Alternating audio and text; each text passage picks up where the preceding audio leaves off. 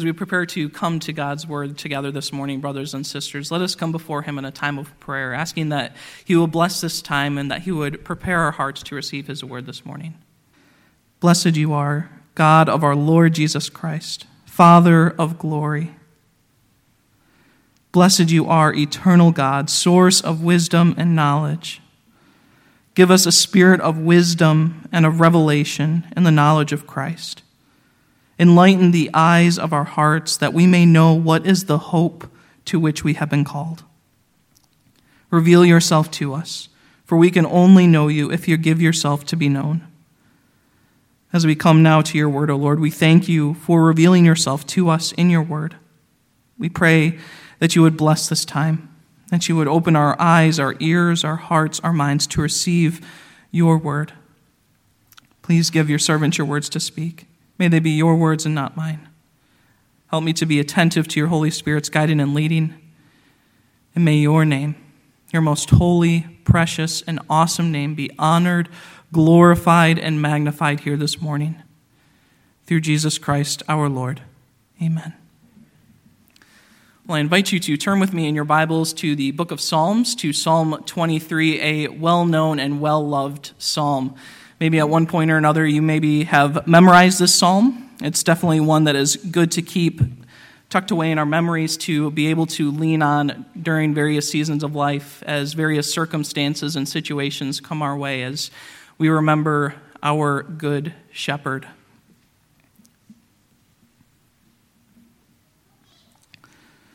Psalm 23. A psalm of David. The Lord is my shepherd, I shall not want. He makes me lie down in green pastures. He leads me beside still waters. He restores my soul. He leads me in paths of righteousness for his name's sake. Even though I walk through the valley of the shadow of death, I will fear no evil, for you are with me. Your rod and your staff, they comfort me. You prepare a table before me in the presence of my enemies. You anoint my head with oil. My cup overflows. Surely goodness and mercy shall follow me all the days of my life, and I shall dwell in the house of the Lord forever. This is the word of the Lord. I also invite you to turn with me in your bulletins. You can find printed there the first question and answer of the Heidelberg Catechism. I'll read the question, and then I invite us all to respond together responsively with the answer. Brothers and sisters in Christ, what is your only comfort in life and in death? That I am not my own, but belong, body and soul, in life and in death, to my faithful Savior, Jesus Christ. He has fully paid for all my sins with his precious blood, and has set me free from the tyranny of the devil. He also watches over me in such a way that not a hair can fall from my head without the will of my Father in heaven. In fact, all things must work together for my salvation. Because I belong to him, Christ, by his Holy Spirit, assures me of eternal life and makes me wholeheartedly willing and ready from now on to live for him.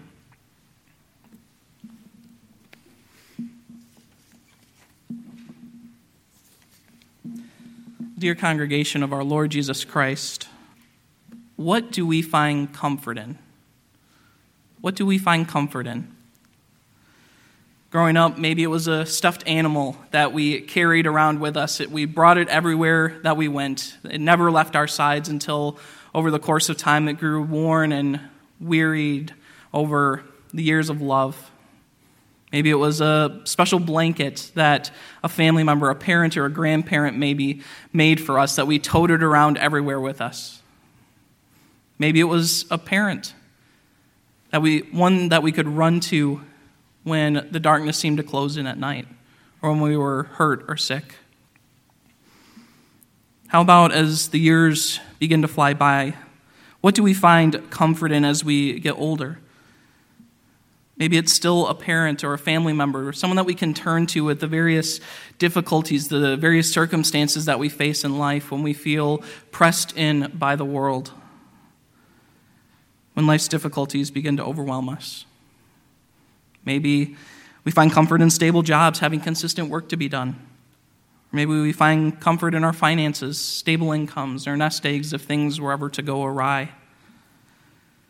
While these are beneficial and can be good things, they can ultimately change or be gone in a moment, just like that. They don't bring everlasting comfort, especially as we stare into the face of death. Brothers and sisters, we need to find that comfort in the only one who can provide that, our Lord, our good shepherd.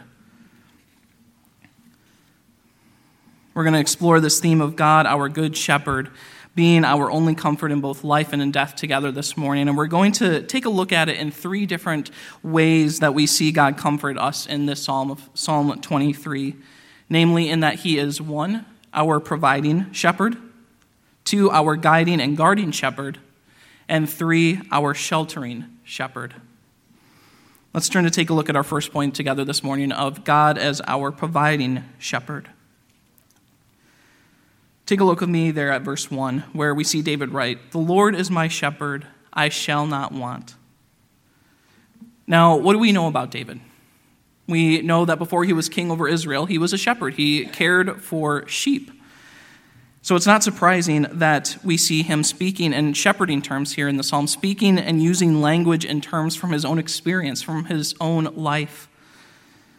As a king, David would have been seen also as a shepherd over his people, over the people of Israel. But what do we see here at the beginning of the psalm? David says, "The Lord is my shepherd." Now, David would have had very great authority as king over Israel, but here we see that he ultimately submits to a higher authority, to the one who is truly the king, the Lord.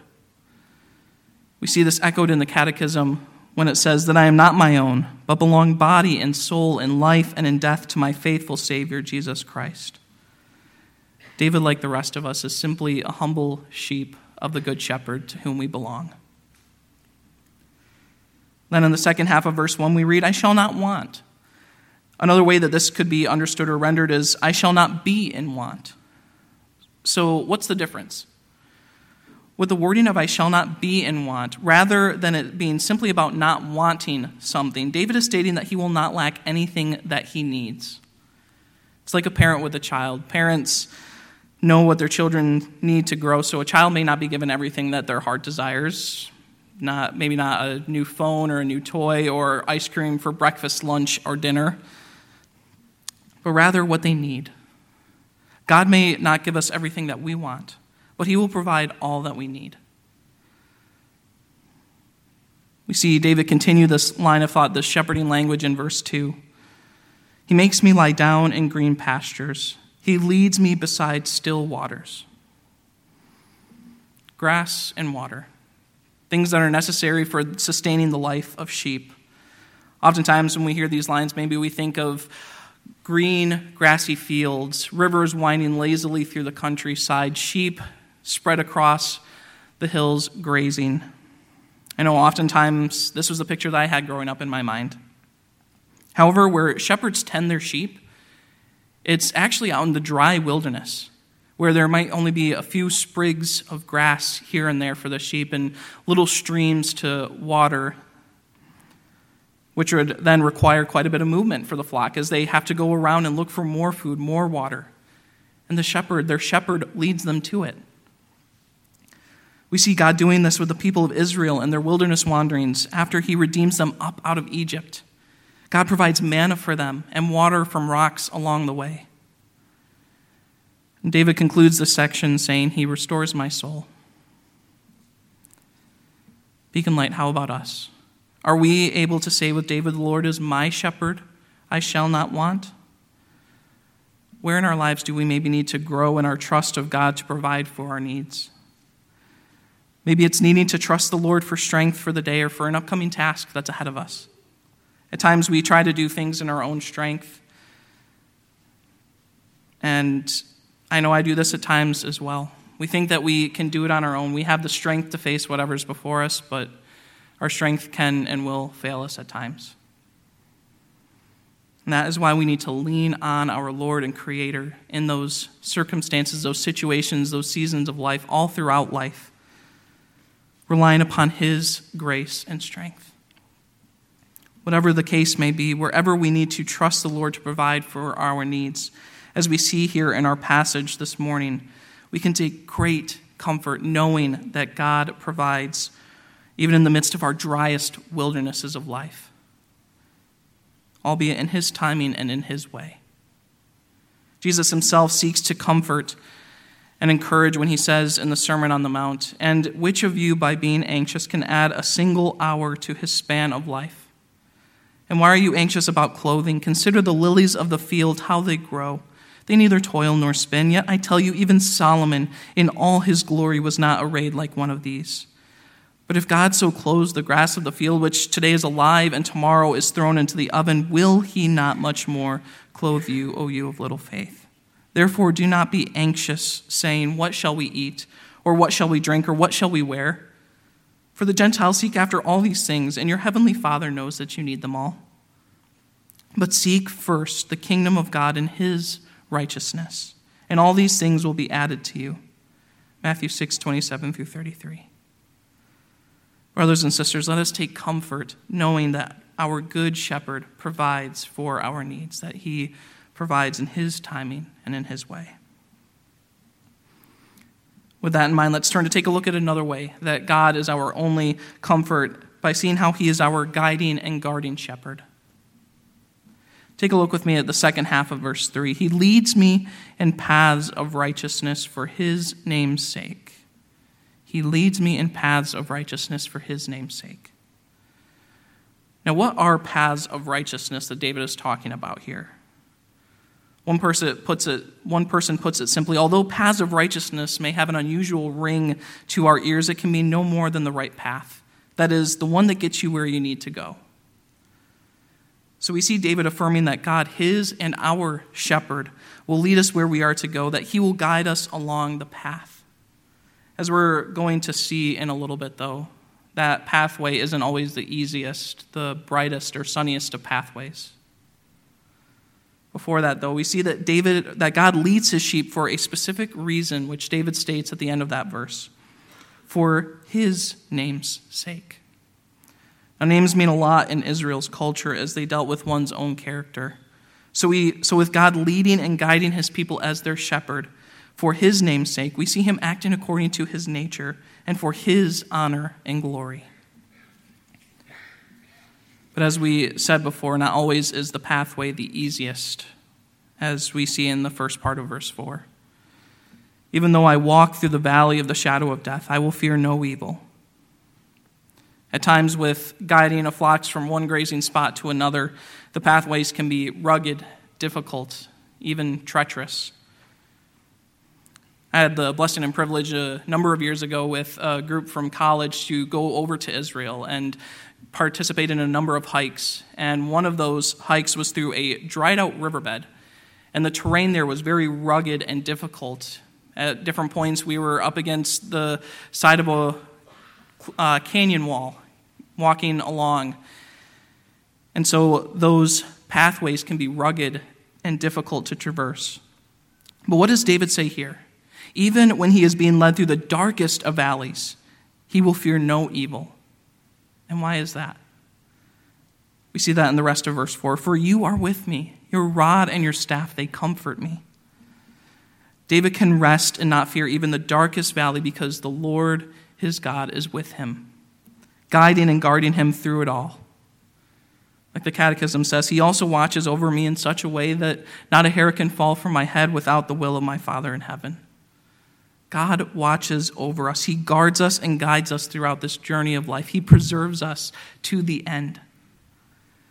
But David's not done describing God's guarding work over him and us. In verse 5 we read, you prepare a table before me in the presence of my enemies. You anoint my head with oil. My cup overflows. Here we see David is shifting from shepherding language and now speaks in terms of human interaction by talking about the Lord preparing a table before him in the presence of his enemies. Not only that, but the Lord is the one serving, as we see another glimpse of his providing in the anointing with oil and an overflowing cup in the midst of his guiding and guarding. So what about us, brothers and sisters? How can we grow in our trust of God to guide and guard us? Where might we need to trust God to guide and guard us in this life? We may not face an actual treacherous valley like David describes here, but we do face various choices and decisions in life. Maybe there's a difficult financial decision that you need to make, or maybe a decision to move somewhere. There are any number of decisions that we make on a day-to-day basis, and even more over the course of our lives. But let us trust God through them all, resting that he knows what is best and that he will meet our needs. And while there might not be a physical valley that we have to face, there is one valley that if the Lord should tarry, we all will face one day. The true valley of the shadow of death. Death can be the scariest valley, the darkest one to walk through, and our last enemy. It's a topic that we don't like to discuss if we're honest with ourselves, or even really think about. But there are times in our lives where we see death up close and personal, front and center in our lives. Maybe with the passing of a loved one or a friend, a coworker maybe, or a classmate. And yet, brothers and sisters, if we are in Christ, we need not fear death's dark valley. For we have a beautiful, beautiful promise in the line of this psalm. Even though I walk through the valley of the shadow of death, I will fear no evil, for you are with me. In Christ, our good shepherd, we have one who not only walked with those who grieved, who mourned on this side of death's doors. We have one who experienced grief himself over the loss of his friend Lazarus. But we have one who has walked through death's doors and overcame them. Our God has said, I will never leave you nor forsake you. He will walk with us in our times of loss and grief. And he will also guide and guard us and be with us when it comes time for us to walk through that valley ourselves. But there is only one way to enjoy that comfort, which we see in the second question and answer of Lord's Day 1. That we must know how great our sin and misery are, how we are set free from all our sins and misery, and how we are to thank God for such deliverance. Ever since the fall, we have been at enmity with God, rebelling against our Lord and Creator, and yet, as we see here in our passage, God invites us to table, which is to set aside enmity and to assume responsibility for the safety of one's guest while in your dwelling, as one person puts it. But our sin, our rebellion, it cannot just be set aside in the presence of a holy and just God. Our sin, it demands payment. And thanks be to God that he graciously provided that payment through Christ's precious blood shed on the cross as he took our place, taking our punishment, and then rising again from the dead 3 days later. This is what we will be proclaiming in just a little bit when we take communion. Christ's death. For those of us who believe in Christ, as the Catechism puts it, he has fully paid for all our sins with his precious blood and has set us free from the tyranny of the devil. And we can enjoy this comfort of not needing to fear death's dark valley. If you're here this morning or tuning in online and you don't know the Lord, receive this free gift of his grace purchased at the cost of Christ's precious blood shed on the cross. Receive this free gift of grace. Repent of your sin. Believe in Jesus Christ. Submit your life to him. Surrender to his lordship. Not only does God provide for us, not only does he guard and guide us throughout this life, but we see here in our third and final point that God is our only comfort in that he is our sheltering shepherd. Take a look with me at verse 6. Surely goodness and mercy shall follow me all the days of my life, and I shall dwell in the house of the Lord forever. Here we see David looking ever forward and finding comfort in the Lord, trusting that his blessing will continue, that his blessing will persist. John Calvin, commenting on this passage, gives a cautionary word, though, lest we think that this means we'll never experience trouble or hardship. He, being David, does not say, "My cup shall be always full," or "My head shall be always perfumed with oil." But in general, he entertains the hope that as the goodness of God never fails, catch that the goodness of God never fails, he will be favorable towards him even to the end. David continues his look forward, even looking forward to dwelling in the house of the Lord forever. Just as he began the psalm with the personal name of the Lord, so he ends the psalm with the personal name of the Lord, referencing the Lord's house. Now, ultimately, to keep in mind with this phrase, dwell in the house of the Lord, we can see it denoting continued protection and fellowship with God, the comfort of finding solace under the shelter of his wings. The Catechism resounds this note when it says, "Because I belong to him, Christ, by his Holy Spirit, assures me of eternal life and makes me wholeheartedly willing and ready from now on to live for him." How about us, brothers and sisters? Where might we need to seek shelter in God throughout the course of this life? Our comforting good shepherd. Maybe it's in a difficult trial where we feel as though we can barely stand anymore, burdened under the weight of the world, as it were. Instead of seeking comfort in other things that can ultimately fail, rather we should seek shelter, seek comfort, seek solace in the one who is over all, the one who is sovereign over all of creation, resting in his goodness and mercy. Christ encourages us to come to him, to seek that shelter, that solace in him when he says, "Come to me, all you who labor and are heavy laden, and I will give you rest. Take my yoke upon you and learn from me, for I am gentle and lowly in heart, and you will find rest for your souls. For my yoke is easy and my burden is light." Matthew 11:28-30. Maybe it's in the midst of temptation, when we feel like doing something we know is wrong. In those moments, we need to seek refuge and shelter in God, the one who will not let you be tempted beyond your ability, and the one who will provide the way of escape that you may be able to endure it. 1 Corinthians 10:13. So, congregation of Beacon Light, what do we find comfort in? What do we find comfort in? As we talked about earlier, there are lots of temporary and worldly things that we tend to seek comfort from or in, and while they can be good things, they ultimately are fleeting and don't bring everlasting comfort. As we have seen throughout our passage in the Catechism this morning, we ultimately find that there is only one in whom we can find that kind of comfort, the Lord, our good shepherd, whom David praises throughout this psalm. And our first point of God being our providing shepherd, we can take comfort knowing that God will provide all that we need. Maybe not everything that our hearts desire, but that we will lack nothing that we need. Likewise, in our second point of God being our guiding and guardian shepherd, we can rest in the midst of life's valleys, knowing that he will guide and guard us the whole way through, even through life's final valley. And in our third point of God being our sheltering shepherd, we can take solace in him, for he is our shelter. He is our refuge, our strong and mighty tower. There are a lot of things that we tend to take comfort in, brothers and sisters. But to go throughout life's journey, to face death's doors,